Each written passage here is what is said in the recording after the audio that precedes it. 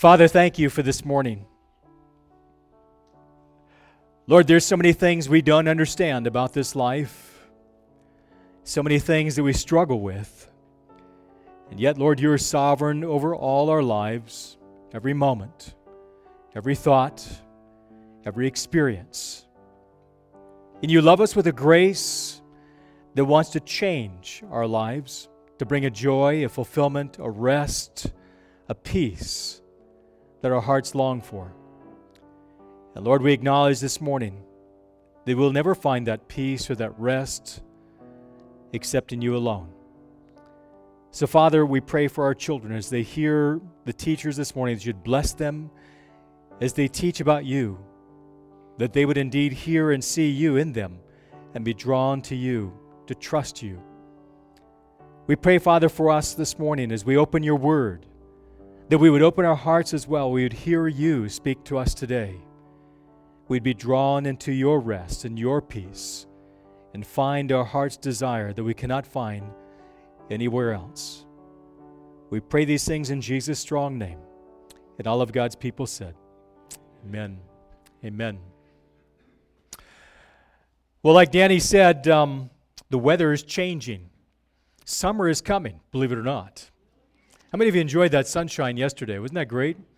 I went out and stood in the sunshine and thought, oh, there is a sun after all. Thoroughly enjoyed it. Well, last week I came across an unedited list of statements written by children about the Bible. And I thought you might enjoy hearing a few of them. One little guy said this: the Egyptians were all drowned in the desert. Afterwards, Moses went up on Mount Sinai to get the 10 Amendments. A Christian should have only one spouse. This is called monotony. Now, a little kid wrote this. And remember, Moses died before he ever reached Canada. Joshua led the Hebrews in the Battle of Jericho. The greatest miracle in the Bible is when Joshua told his son to stand still and he obeyed him. Sin tax is the money collected at churches from sinners. And the fifth commandment is humor your father and mother. You know, we shouldn't be surprised that our children don't always get it right, because we don't always get it right as adults either. In fact, probably one of the greatest areas of contention when it comes to getting it right has to do with the day in which we worship. Is it Saturday? Is it Sunday? What day is the Sabbath? And what is it all about anyhow? Which day is the right one? Did it change somewhere along the way? Well, this morning I want to look at what God has to say about the Sabbath. What I'm most concerned for you and for me is that not that we are able to argue the Bible, but we're able to apply the Bible to our lives. And this is no less true when it comes to the whole teaching of what the Bible talks about Shabbat or Sabbath. What is it? When is it? How does it apply to our lives? All along, I've told you that the 10 Commandments really were written for the home. They're written for mom and dad. And this is no less true when it comes to the fourth commandment. Now, most of us, as we hear the fourth commandment, are familiar with it in such a way that we only know a portion of it. We think it refers to simply one day out of the week. Exodus chapter 20, verse 8, remember the Sabbath day to keep it holy. Now, most of us are familiar with the Sabbath being simply one day of the week, and that's really what the fourth commandment is all about. But in reality, this is the longest commandment of all the 10 commandments, and it barely scratches the surface. There is much more to this commandment. Listen to the rest. 6 days you shall labor and do all your work, but the seventh day is the Shabbat, the Sabbath day of the Lord your God. In it you shall not do any work, you or your son or your daughter, your male or female servant, or your cattle, or your sojourner who stays with you. For 6 days the Lord made the heavens and the earth, the sea and all that is in them, and rested on the seventh day. Therefore the Lord blessed the Sabbath day and made it holy. God has a lot to say in this commandment.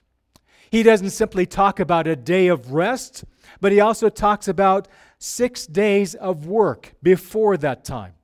You see, this commandment is not simply an ethic about rest, it is also about an ethic of work. It also reminds us of the dignity and the freedom of every single individual who's ever existed. That there is value in who they are, and there is value in their work. Whether they are a lowly manual laborer, or they're a lofty, high-powered executive. The Bible makes it very clear that God both understands both roles and has personally been a part of each one of those roles. In other words, when God created the heavens and the earth, the Bible says He formed the heavens and the earth with His hands. That when He made the Garden of Eden, there was dirt under His fingernails. God understands manual labor. At the same time, God sovereignly rules over all creation. He understands every role and every form of work. And because we're made in His image, no matter what our work is, that work has dignity, has value, and is important. This verse, this commandment, has so much to say, far more than we have time to unpack today. So much so, I want to take a couple of Sundays to unpack it for you. But for today, what I want to do is I want to look at two basic questions surrounding the fourth commandment. First of all, what is it? What is the commandment that we're to rest on the Shabbat? And second, how does observing it help us maintain balance in our lives? So, what is the Sabbath?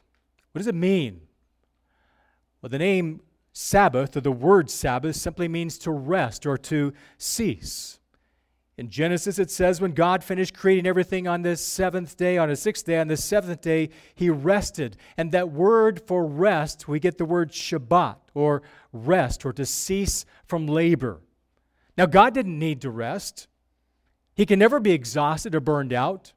But He knew we would, and so He made us in His image. And He set the example for us to take a day of rest.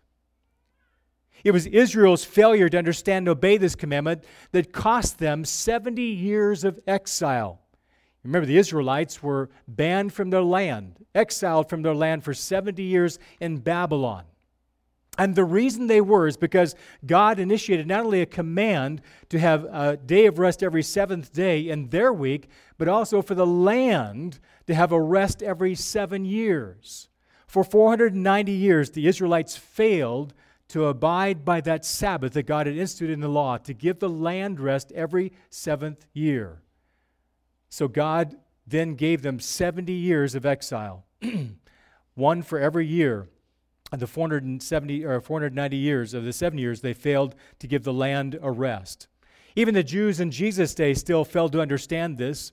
They had no problem watering their animals on a Saturday or a Shabbat, but they failed to recognize that man has needs as well. And so they condemned Jesus for healing people on the Sabbath. And Jesus reminded them that the Sabbath was made for man, not man for the Sabbath. In other words, what Jesus was saying is this, that the Sabbath was meant to meet the needs of the individual, not the individual created to meet the needs of the Sabbath. God gave us the Sabbath not to burden us, but to benefit us.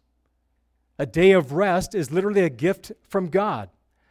Now I know that there are some of us who perhaps have grown up thinking that the day of rest, this day of worship, is to be the dullest, boringest possible day you could have of the entire week. It's filled with a list of what you cannot do. But Jesus reminds us that the Sabbath was given to us not to burden us, but to benefit us. It's a gift from God. So how is it so? Well, it's both a reward and a reminder. It's a reward that after 6 days of labor, there's a day of rest. You know there's going to be a time when you can cease from your labor. Now, those of you who are workaholics don't understand this. But if you've been a workaholic for very long, you know that there's a price that you're going to pay. Your family's going to pay that price. You're going to pay that price. And so God says, I want you to observe this gift of rest one day a week for you, for your family, and for me. Years ago, when my wife and I were attending graduate school, she was the faculty secretary to some 15 faculty, all the professors who were there teaching. And most of the students there were in their second or third career. They were well into their 30s. They had full-time jobs as well as full-time classes. They were married, had children. They were, in a word, busy. As the faculty secretary, she was the kind of the conduit between the students and the faculty. If they had a paper to turn in, they would hand it in to my wife, and then they would get to the whatever professor it needed to go to. And more often than not, if a student would come to the desk, tired from putting in hour after hour after hour, finishing a project, he would bring the paper to the desk and he'd say, when I'm done, when I graduate, I'm going to make up this time to my family. She heard that enough times that after a while she said, no, you're not. What makes you think that when you graduate, you're going to be any less busier than you are right now? The truth is, you're going to be even busier. And let me tell you, that's true. We had all kinds of luxurious time, even though we were working full-time, even though we were taking classes full-time. But we had all kinds of time compared to when you get into the ministry. Time changes. God is simply saying this, I'm giving you a day of rest because I don't want you to have to apologize to your wife and to your kids down the road. You see, wrapped up in the whole idea of Sabbath is that God wants us to understand that God and our families have priority over our work. I want you to hear that again. The reason that God has given us the Sabbath, a day of rest, is to remind us that He has priority and our families have priority over our work. In case you didn't get that, we're going to continue to unpack that because it's something that's very important that we understand about this whole idea of rest in our lives. But the Shabbat was a reminder in another way.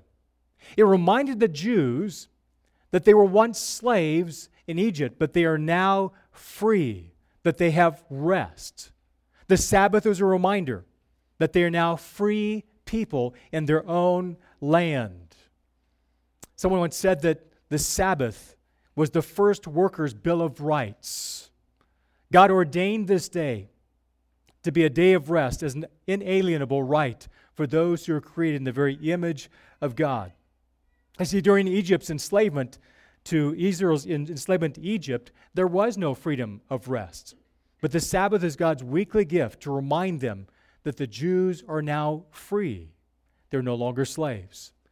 The New Testament expounds upon this and says, you know what? Jesus Christ is our rest. That whenever we enter into Christ and trust in Him, we become free and find that rest we really long for. So what is the Sabbath? It simply means rest, a day of rest. It has both reward and reminder in it that God rested after the sixth day of work, and so do we. So here's another question. This is the most controversial, perhaps, of them all, is what day is it? What day is the Sabbath? Well, if you come from the Old Testament, we know it's Saturday. If you come from the New Testament, it is what day? Any day. Any day. You see, we typically get worship on Sunday, and we'll talk about that in a moment, because the New Testament talks about that. But the New Testament explicitly teaches that the Sabbath is not a day of the week, a given day. It's any day that you set aside. Paul says in Romans chapter 14, verses 4 and 6, one person regards one day above another, and another regards every day alike. Each person must be fully convinced in his own mind. He who observes the day observes it for the Lord.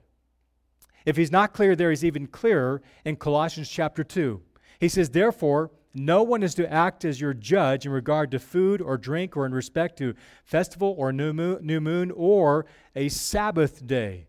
Things which are, listen to what he says, things which are a mere shadow of what is to come, but the substance belongs to Christ. What Paul is saying is in the Old Testament, the Shabbat, celebrated on Saturday, was merely a shadow in which Christ is the fulfillment of. That He is the very fulfillment of the intention of the law, giving us the seventh day to rest. And now that day of rest doesn't matter which day it is, so much as there's one day that you commit to God, that you rest and you worship the Lord, that you cease from your activity one day out of the week and devote it to the Lord. For the Jews, it remains to be Saturday. For Muslims, that day can be a Friday. But for Christians, it's typically a Sunday. It doesn't matter, though, which day of the week, so much as what you do with that day of the week, that one day of the week you devote it to the Lord. Which leads us to the next question. Then why are you all here on Sunday? I mean, why don't we join on Monday? I was just thinking about that. Why don't we start church on Monday morning? Wouldn't that be great? No? Okay, well, just a suggestion, that's all right. But why do we worship on Sunday morning? Well, there are a number of reasons that the New Testament talks about. Let me give you a few of them. The most important reason is because Jesus Christ rose from the grave, rose from the dead on a Sunday, the very first day of the week. Mark chapter 16, verse 9 says this, "Now after He, Jesus, had risen early on the first day of the week, He appeared to Mary Magdalene." Not only that, but the church was born over 2,000 years ago, was born on a Sunday. Acts chapter 2, verse 1, when Pentecost took place, it was on a Sunday. The church was born. Jesus commissioned His disciples to preach the gospel around the world. Guess which day? On today, on Sunday. But not only that, the early church met regularly for meals and for worship on the very first day of the week. It is a pattern that the New Testament has established for us. It is not saying that Sunday is now the Sabbath for every Christian. It is simply saying Sunday is the day we worship because this is the day, most importantly, that Christ rose from the grave. And the reason we're here today, the reason we worship right now is because today is tied to the reminder that Jesus Christ rose from the grave. He conquered sin and death and the grave itself when He rose back to life. And we take this day out of the week to remind us that thousands of years ago it was on a Sunday that Jesus rose from the grave. He is our conqueror over our sin, over death, over the grave, and He gives us new life in Himself. That's why we worship today. In fact, every Sunday you come here, you need to remember that.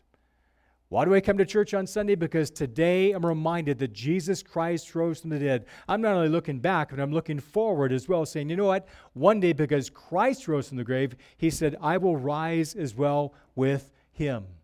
The very fact that you're here today is the hope of the anticipation that one day you too, because of your faith in Christ, will rise again from the grave.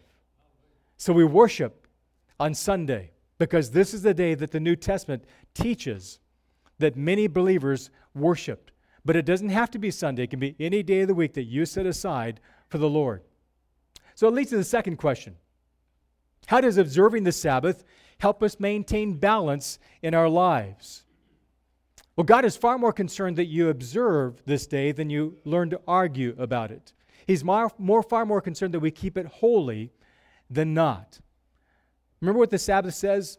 Remember the Sabbath day, keep it holy. So what does holy mean? Holy means to be sanctified or set apart or different or unique. And God says, I want you to set aside one day out of the week to serve as a reminder of your faith and a reward for your labor. The truth is this, that God owns every day of the week of our lives. He is sovereign over both our work as well as our rest. But God wants us to set aside one day out of the week, one day that's different, to remind us that God is sovereign over all the days of our lives, all of our weeks. Just like our giving. On Sunday morning, you come here and you'll give in a portion of your offer, a portion of your funds. Why do you do that? Because God reminds us in His Word that we're to do that as a church family. And why are we to do that? Because as you give, it reminds you that you're merely a steward of all that God has given you, that He owns it all. And by you giving Him a small portion, what really belongs to Him, it's a reminder to you that, oh yeah, God owns it all. And I'm a steward of all that He has given me. And so we take one day out of the week to remind us that God is the most important relationship, that He is first in our lives, and that all of our days belong to Him, not just on Sunday or Saturday or whatever day you choose to worship. So, what does God want us to do with this day? What does God want us to do with the day of rest? I would suggest to you three things. One, to rest physically. Two, to be renewed emotionally. And three, to refocus spiritually. So first of all, to rest physically. I love this psalm. Psalm 127 says this, "Unless the Lord builds the house, they labor in vain who build it. Unless the Lord guards the city, the watchman keeps awake in vain. It is vain for you to rise up early and to retire late, to eat the bread of painful labors, for He gives to His beloved even in his sleep." This psalm is saying a lot. It's simply saying this, though, is that God is in the efforts of our lives. If He is not in the efforts of our lives, what we build, what we do, even in our rest, then it is all in vain. What this psalm is reminding us that unless you have the Lord in your work, unless you have the Lord in what you're doing in your lives, your life is pure vanity. There are some people, though, who think that they're too busy for God. They believe that their work will reward what their heart really hungers for. See, their thinking goes something like this: if I work hard enough, if I work long enough, I'll finally be able to rest. How many people are working toward retirement with that idea that one day I'll finally be able to rest? And how many people have you met who have retired and maybe the first 2 days are like, I'm retired. But on the third day they're going, now what? What am I going to do with the rest of my life? You see, in the Bible, there is no discussion of retirement. You never retire. You may change gears, you may change chapters, you may do things different, but there's no retirement in the Bible. You're still here to serve the Lord. But the point is this, is that we're to give a day to the Lord to have a day of rest. And when you find rest in that work, that rest comes from God. It's a gift from Him. And that physical rest serves as a reminder that the ultimate rest we desire can only come from Him. So we're to rest physically. We are to recharge emotionally. You ever spend an entire weekend maybe just lounging around, physically just resting, but when you go back to work the next Monday, you're emotionally you're still emotionally drained? You feel as though you never rested at all? I once had a conversation with somebody who said it this way. They said, I just had a sick of work day, and so I took a day off. I was so sick of work. And sometimes we need those days, don't we? But we need those days not only to recharge physically, but also to recharge emotionally. And if we don't recharge emotionally, if we don't take time just to back away from the normal routine of what we're doing, we find ourselves getting impatient, irritable, our tolerance level goes down. Maybe, in fact, I'm talking about me and not you. I find that when I don't take time to recharge emotionally, I get a little irritable. I get impatient. My tolerance level drops. My hostility level rises. And I start not liking people. And that's just not a good thing for a pastor, is it? Jesus recognized this need for rest for His disciples. Jesus said to them, "Come away by yourselves to a secluded place and rest a while." You'll find that Jesus in His own spiritual disciplines oftentimes took time to be away quietly with God, just to rest, to be alone with Him. So how do you recharge emotionally? Getting away is not enough. I would encourage you to spend some unhurried time in God's Word. I cannot say enough how important it is for you to take this, your Bible, and invest unhurried, unrushed time pouring through what God says to you. This is God's love letter to you and to me. And when you take the time to slowly read through, say, Lord, you're speaking to me through your word. Would you open my eyes, open my heart? that as I spend this time with you, not only resting physically, but resting emotionally, being recharged, would you speak to me through your word? I wonder how many of us, when we have our devotions in the morning, feel rushed. We know all the projects that we want to be doing that day, and they're building in our thoughts. I got to get this done. I got to get that done. Don't forget that too. And when you sit down with God, you say, God, okay, God, I only got 3 minutes. I thought I had 5, but I only have 3. And so you got to make this quick. But God wants you to spend unhurried time with Him. One of the best ways to do that is not only opening His Word and praying and asking Him, inviting Him to join you this time to show you what He wants you to see, but to take a notebook and start journaling those things that God is showing you in His Word. One of the most powerful ways to take it with you for the rest of your day is to simply meditate on His Word. Write it down. It will change your life. The book of Psalms is a wonderful example of this. As you read through David's Psalms, some 75 Psalms that he writes, as well as Psalms elsewhere in the Bible, but you see David pouring his heart out to God, recording his thoughts, his words to God. Another way to spend this time to recharge emotionally is to spend time with your family. Can I say something to you, parents? You can never recapture today with your children. You'll never recapture today with your children. Once they're raised and gone, you can't say, oh, we're going to go back and we're going to do these things and do this and do that. That time is gone. You can never recapture time with your children. Once it's gone, it is gone. A day of rest needs to be a day with your family. The Jews would spend their Sabbath days with their families. The Sabbath day is to be a family day. One of the best ways to rest physically, to be recharged emotionally. Spend that time with your families. Spend that time with your families. Go home from here today and focus on things around your family, that you enjoy your family. Another way we can use this time is to refocus spiritually. Taking a day out of the week devoted to God, devoted to our family, helps keep in mind, to keep focus, what is really important.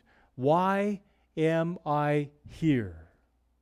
You ever wondered why God said, remember the Sabbath day, keep it holy? Why He says this of all the commands, remember? Do you know why He says remember? Because we're prone to forget, that's why. And when we forget, what happens after a while, when you forget long enough, you begin to wander. And when you wander, you get lost.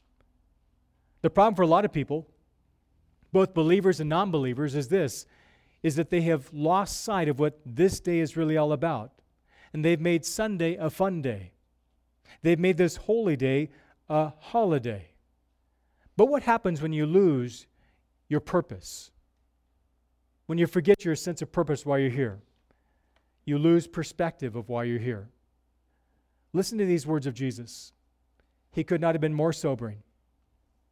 For what does it profit a man to gain the whole world and forfeit his soul?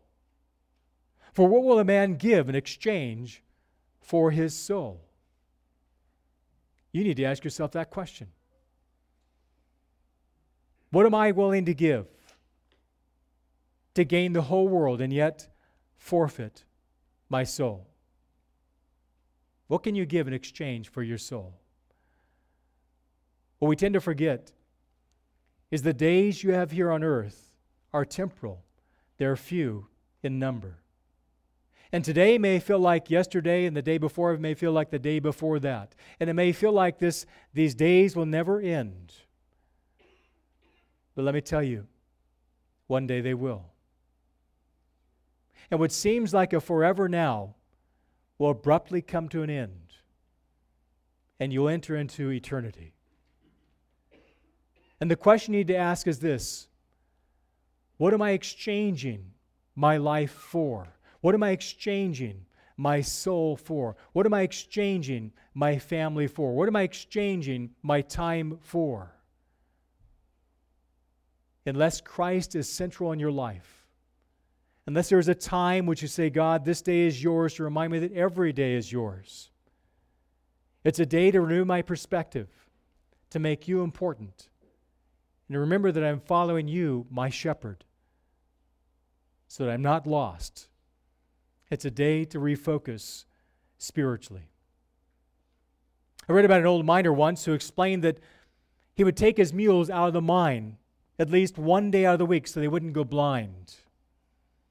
For us, when we don't break away from the daily grind of life, whether workday or play, we don't spend time with God, we go blind in our souls. We need to have time, just time with God, with our family, to cease from our labors. The Bible says this, let us consider how to stimulate one another to love and good deeds, not forsaking the assembling together, as is this habit of some, but encouraging one another all the more as you see the day drawing near. This is a great day to come together to refocus spiritually. When you get done here today, I want to encourage you to go spend time with your family. Just spend time with them. You may be tempted to take up a project, go to work, do this or that. Spend time with your family. Spend time with God. It's not unusual for me to hear somebody say, if they've missed Sunday morning, they'll say, if I miss Sunday morning, it just feels like my week is just not the same. Something's missing. What is that something missing? They're missing the Lord. They're missing time to get refocused and recharged and rested in their lives. In the New Testament, Christians oftentimes ate meals together. And that's why it's important. After we finish our service today, downstairs there's going to be a time to eat, a time to enjoy a cup of coffee, a time to have juice, whatever is down there. But a time of enjoying a meal together. Do you know we do that intentionally every week? Because we realize the value of that time together. That there's ministry that takes place up here right now. But when you go downstairs, there's ministry that takes place down there as well. And that is an important part of your week. Our lives are so distracted and so separated digitally, as well as by the pace of living that we have, that unless we have those times marked out in our week on a regular basis of reconnecting, we'll lose touch with what God is doing in our lives. One of the best ways to do that is to enjoy a meal and fellowship downstairs with other believers. That's an important time. And I want to remind you that if you haven't been a part of that time, you need to be downstairs. Go and enjoy that. Enjoy the food. Enjoy the fellowship. It's a great time to be recharged. But there's something else going on here that I want you to catch too. And dads, I want to speak to you specifically. It's one thing for you as a father, as a spiritual leader of your home, to say, Sundays are important. God is important. But what kids really see in your life is not what you say is important, but what you do. And if your children don't see in your life that you're taking time to devote to God, to devote to family, but you say, on the other hand, church is important, Sunday's important, rest is important, but if you don't practice that in your life, what are you really teaching your children? Your children are going to catch your example more than anything else. So God says every seventh day, take time to rest. Take time to recharge. Take time to refocus. Fathers, I couldn't say how important that is enough. You can never recapture that time with your children. It's gone. Once the day is gone, it's done. You cannot go back again. And yet, there's today, there's right now. Utilize the time that God has given you right now. Make the most of where God has put you. Interesting, when you buy a car, that there's usually a maintenance schedule to that car, a book in the car that tells you how to maintain that car so that it'll last a long time.